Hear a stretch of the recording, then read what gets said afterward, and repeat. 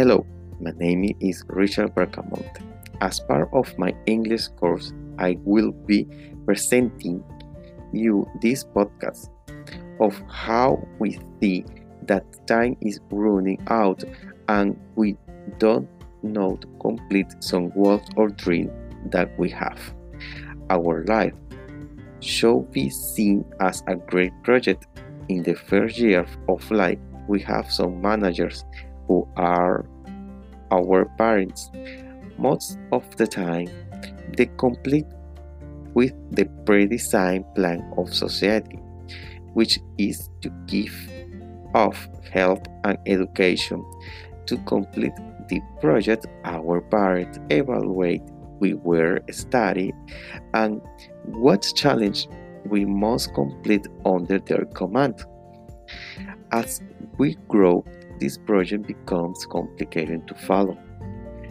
Since it does not respond to our beginning, so what we must long for is being able to design for ourselves, where our projects should be directed of life, and from here we understand that we were happy and we didn't know.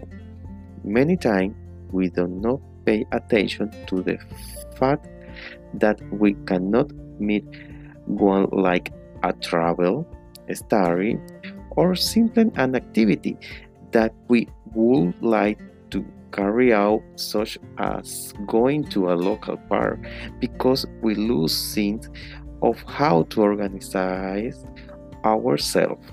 So, I will briefly explain how to use project management tools in our life. The first, the beginning. We must analyze if our goals or dream is valuable. For that, we do studies and check that is viability.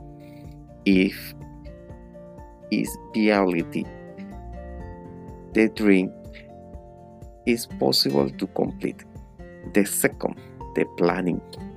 In this step, we must analyze what we require time to resource, but about all the budget we require and what we must to do achieve our goal.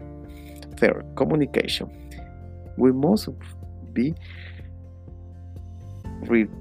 review if what we plan we are achieve on the date that we establish. Fourth is execution. We activate all our planned activity and we are applied the communication strategy with ourselves that we propose. The fifth, control.